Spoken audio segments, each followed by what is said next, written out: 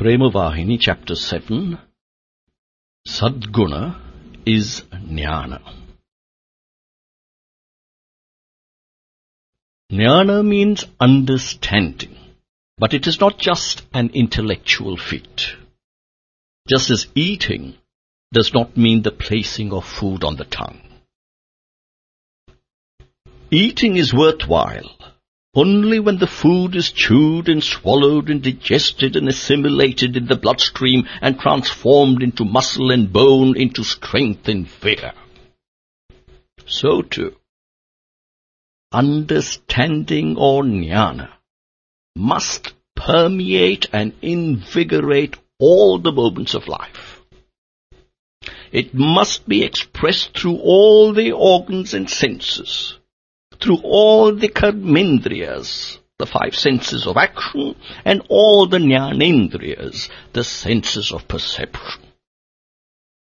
To this high stage must man reach.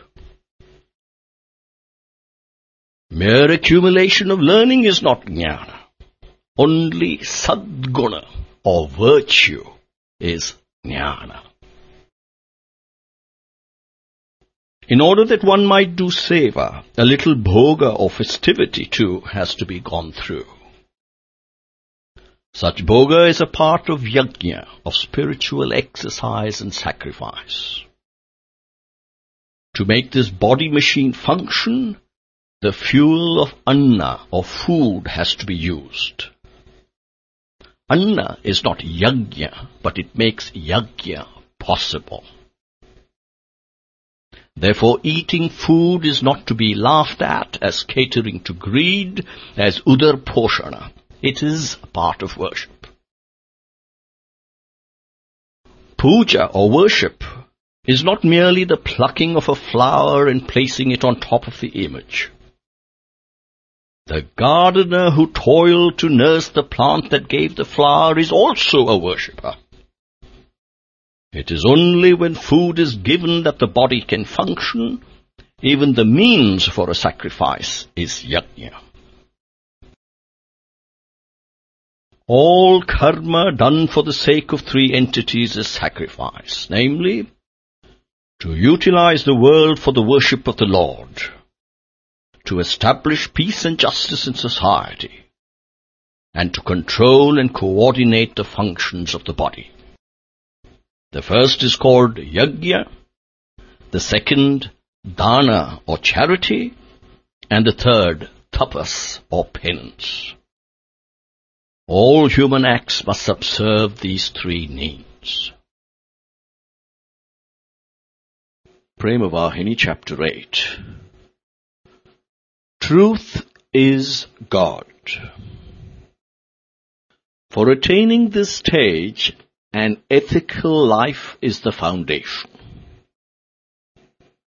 This ethical life is based upon discrimination between truth and falsehood.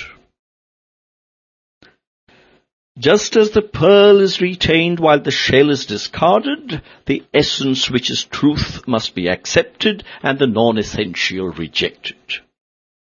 Then again, individual exertion and divine grace, both should be existent.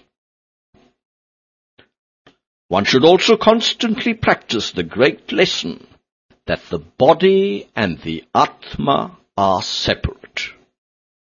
This is a highly beneficial exercise. Such viveka or discrimination is necessary for all aspects of life, secular as well as spiritual. It is indispensable for realizing the truth that persists in creation, existence, and destruction, the truth which is God Himself. To serve the Supreme Lord, purity of food has to be observed. As regards food, the question is not how much, but of what quality. Of course, quantity too cannot be overlooked, but why is food necessary at all? It is needed for acquiring the strength required for seva or service. In order that Seva Yajna may yield fruit, food is needed, and such food must be pure. Attention has to be paid to this aspect of food. In this way, each one should pay constant attention to his habits and to the traits of his character. Then the attachment to the body will fall off, and the task of securing Atmananda, or the bliss of self-realization, will be made easy. Man has all these various duties to perform before he actually attains realization. For it is only through such spiritual life that he can acquire purity, and through that pure nature alone is it possible for him to realize the Soul Supreme. Without getting himself engaged in them, it is no use crying in agony that he has not been able to know the Paramatma, the universal soul or creator. In this material world, one cannot appreciate the value of spiritual endeavor if he has had no experience in such a spiritual life and its purity. It may be said that one can undertake spiritual endeavor only after appreciating its value, but this is like saying that one would get into water only after learning swimming. Swimming can be learnt only by getting into water with a float attached to the body. In the same way, with some float attached to the mind, plunge without fear into spiritual sadhana. Then you will yourself understand the value of spiritual endeavor. The nature and conditions of the spiritual path are known only to those who have journeyed along the road. They know that the path of Satya or truth and Viveka or analytical reasoning leads to Paramatma. Those who have not trodden that path and those who are not aware of its existence cannot explain it to themselves or to others. Paramatma alone is real. Paramatma is truth. Paramatma is love. Meditate on him as truth, as love. It is possible to realize him in whatever form you meditate upon. Be always in the company of his devotees. Through this satsang, this company of the good, Viveka and Vairagya, discrimination and detachment or renunciation will be implanted and increased. These will strengthen the spirit and endow you with inner peace. Your mind will then merge in Paramatma. In everything that you do, use all the strength and talent with which you are endowed, speaking and acting truthfully. At first you might fail in this, and you might encounter difficulties and suffering. But ultimately, you are bound to succeed and achieve victory and bliss.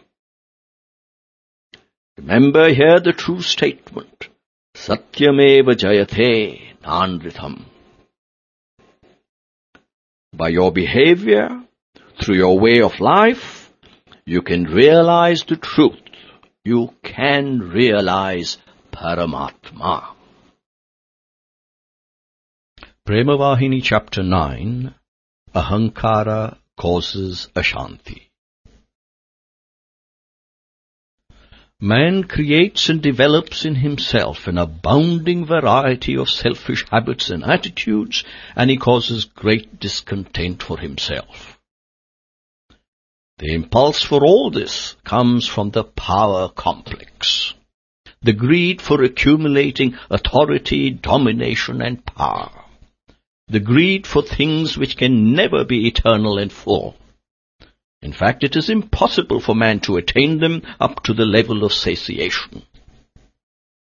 Omnipotence belongs only to Sarveshvara, the Lord of all.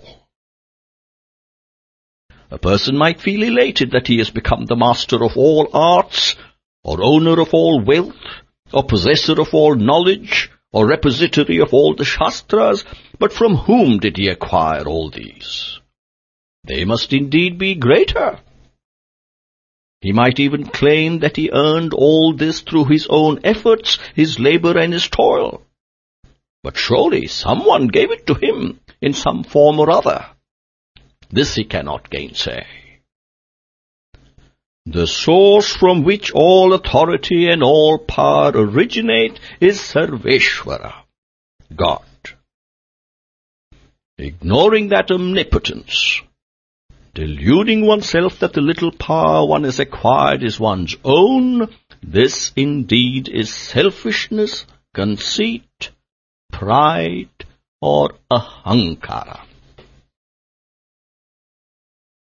If a person is a genuine vehicle of power, he can be recognized by the characteristics of truth, kindness, love, patience, forbearance, and gratefulness. Wherever these reside, ahankara or egoism cannot subsist. It has no place. Seek, therefore, to develop these. The effulgence of the Atma is obscured by ahankara. Therefore, when ahankara is destroyed, all troubles end, all discontent vanishes, and bliss is attained. Just as the sun is obscured by mist, the feeling of ahankara hides eternal bliss. Even if the eyes are open, a piece of cloth or cardboard can prevent vision from functioning effectively and usefully. So too, the screen of selfishness prevents man from seeing God, who is in fact nearer to him than anything else. Many an aspirant and recluse, many a sadhaka and sannyasi, has allowed all excellences won by long years of struggle and sacrifice to slip away through this attachment to the self. For power without the bliss of God realization is a wall without a basement. Mere panditry or scholarship is of no use at all. The Vedas, the Upanishads, and the Shastras are doctrines for living out in daily practice. So without this practice, whatever the wealth of words, whatever the standard of scholarship, it is all a colossal waste.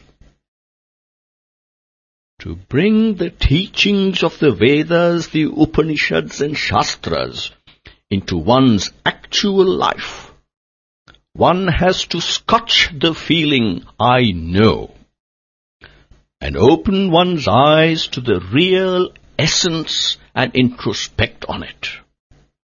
Then one can attain bliss without fail.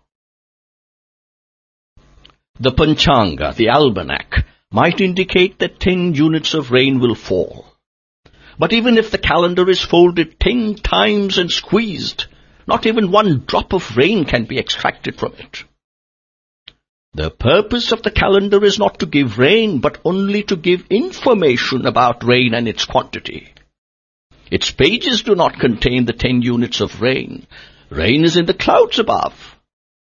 So too, the Shastras can give only information about doctrines, axioms, rules, regulations, and duties. The sublime characteristics of the Vedas and the Upanishads and the Shastras are that they give instruction in the methods of attaining peace and liberation. But they are not saturated with these essences of bliss so that one can collect them by squeezing the texts. One has to discover the path, the direction, and the goal as described in them. One has to tread the path, follow the direction, and reach the goal. If, however, the I consciousness produces the pride, I know all, a fall is inevitable. The delusion causes death.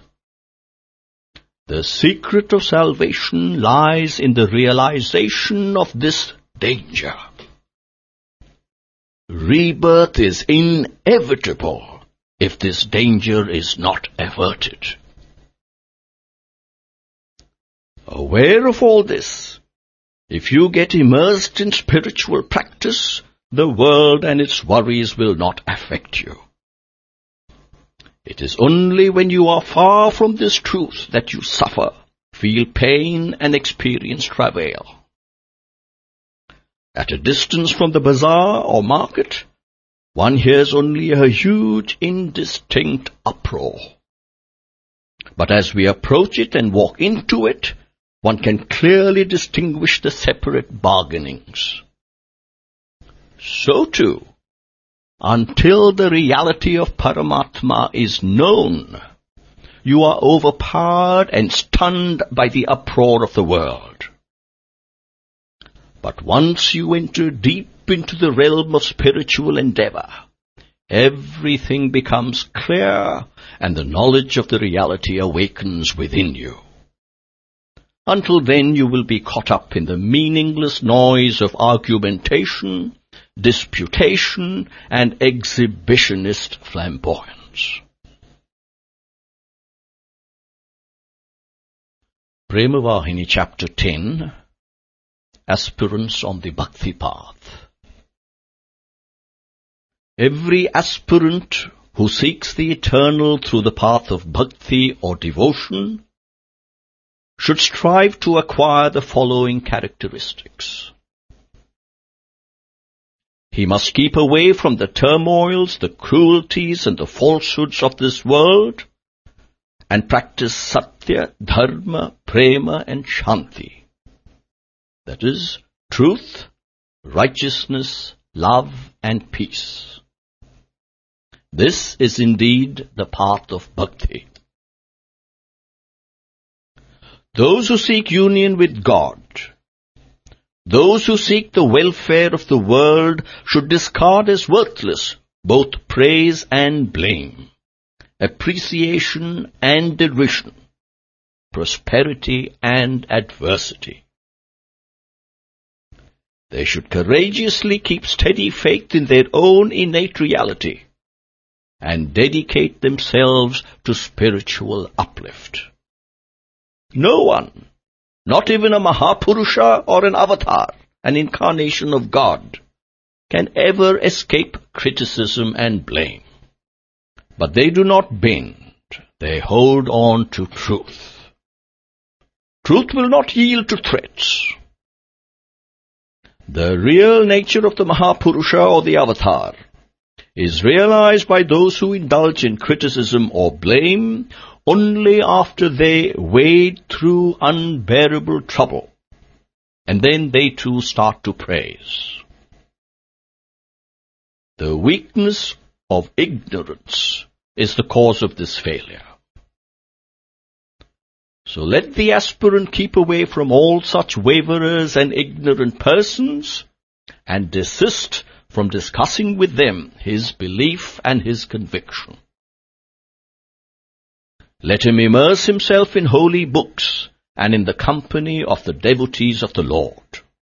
Later, rich with the experience of realization and courageous on account of that contact with reality, he can mix in any company without danger and even endeavor to direct other minds onto the truth that he himself has seen.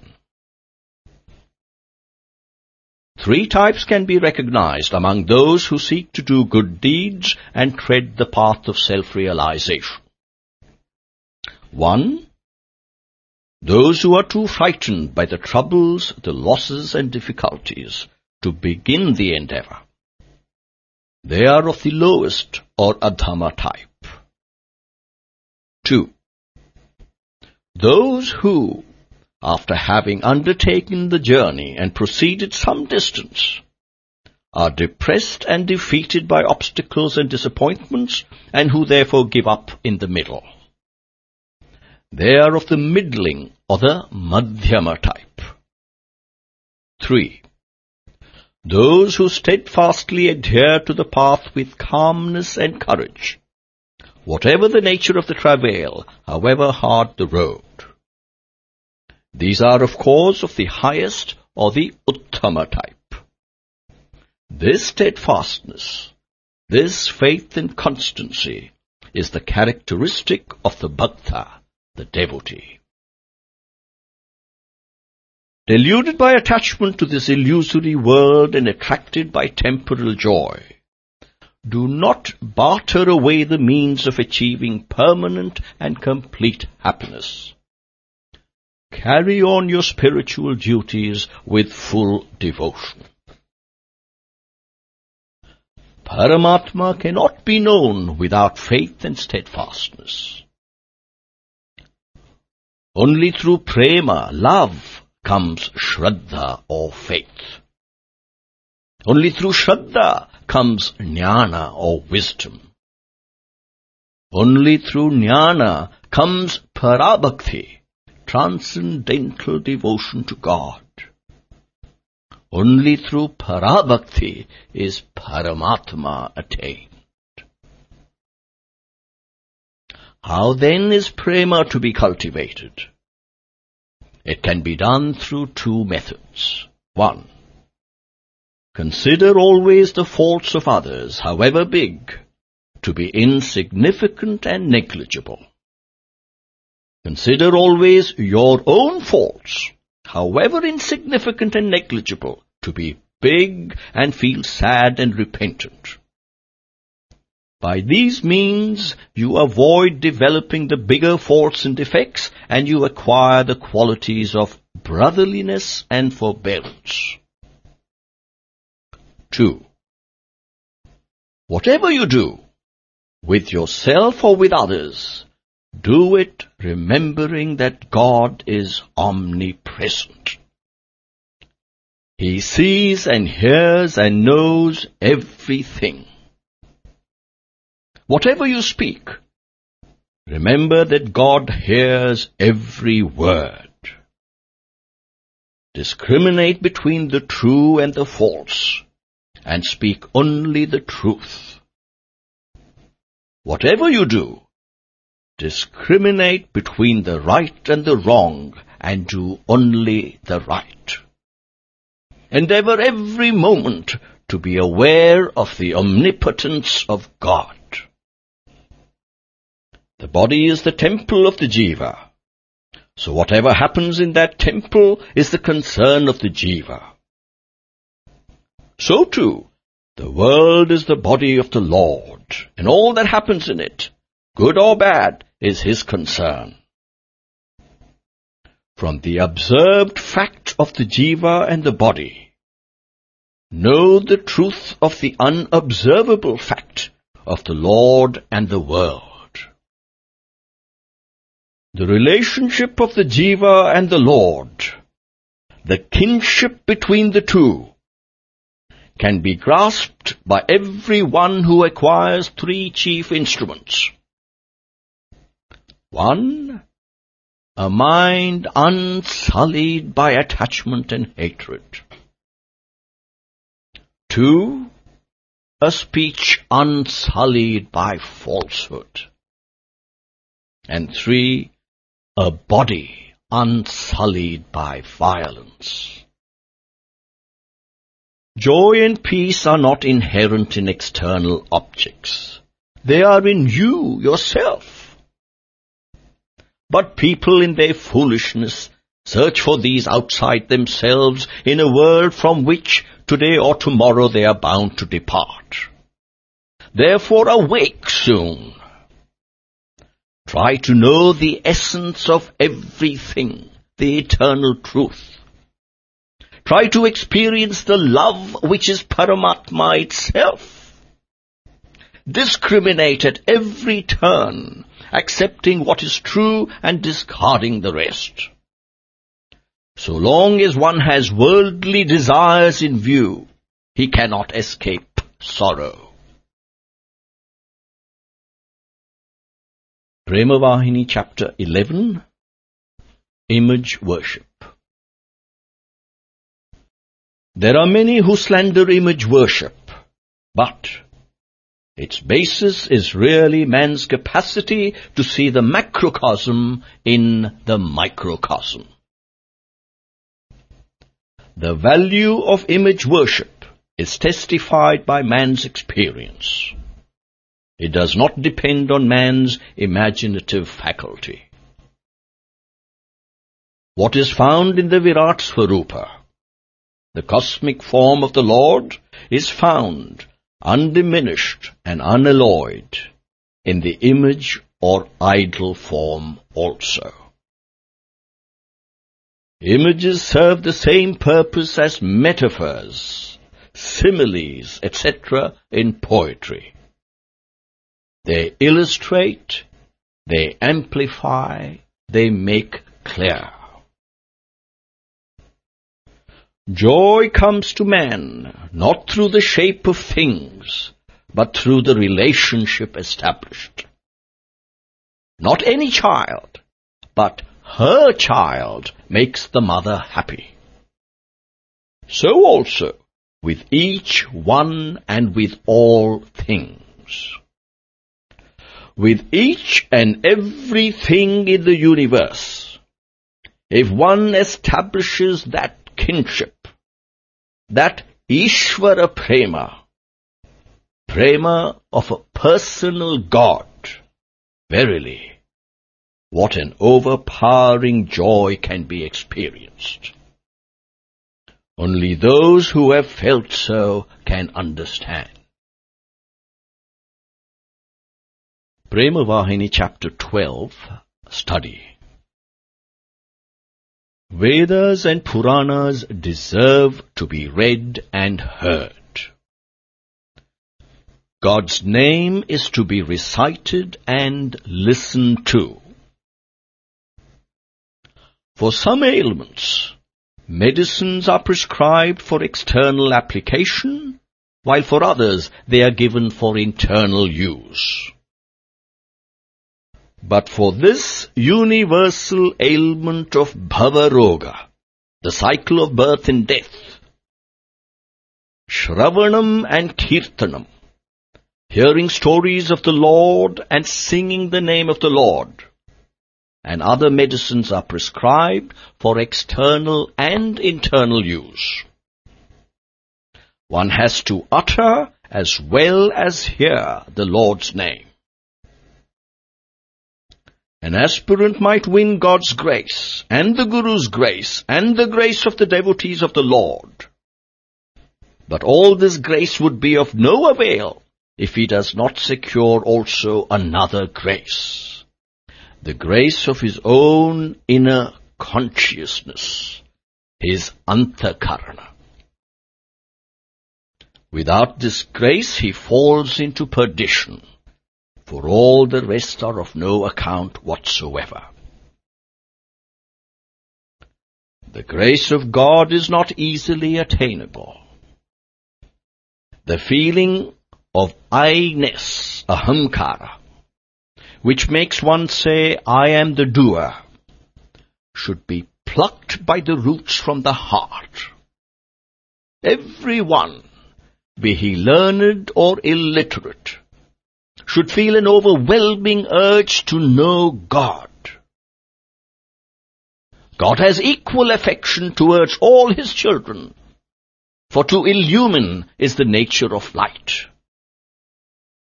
Utilizing that illumination, some can read good books, and others can do their daily tasks, whatever they are. So too, uttering God's name, one can progress in the realization of God, while another can even do wicked deeds. It all depends on you, on how you use the light. But the Lord's name is without blemish, always and forever.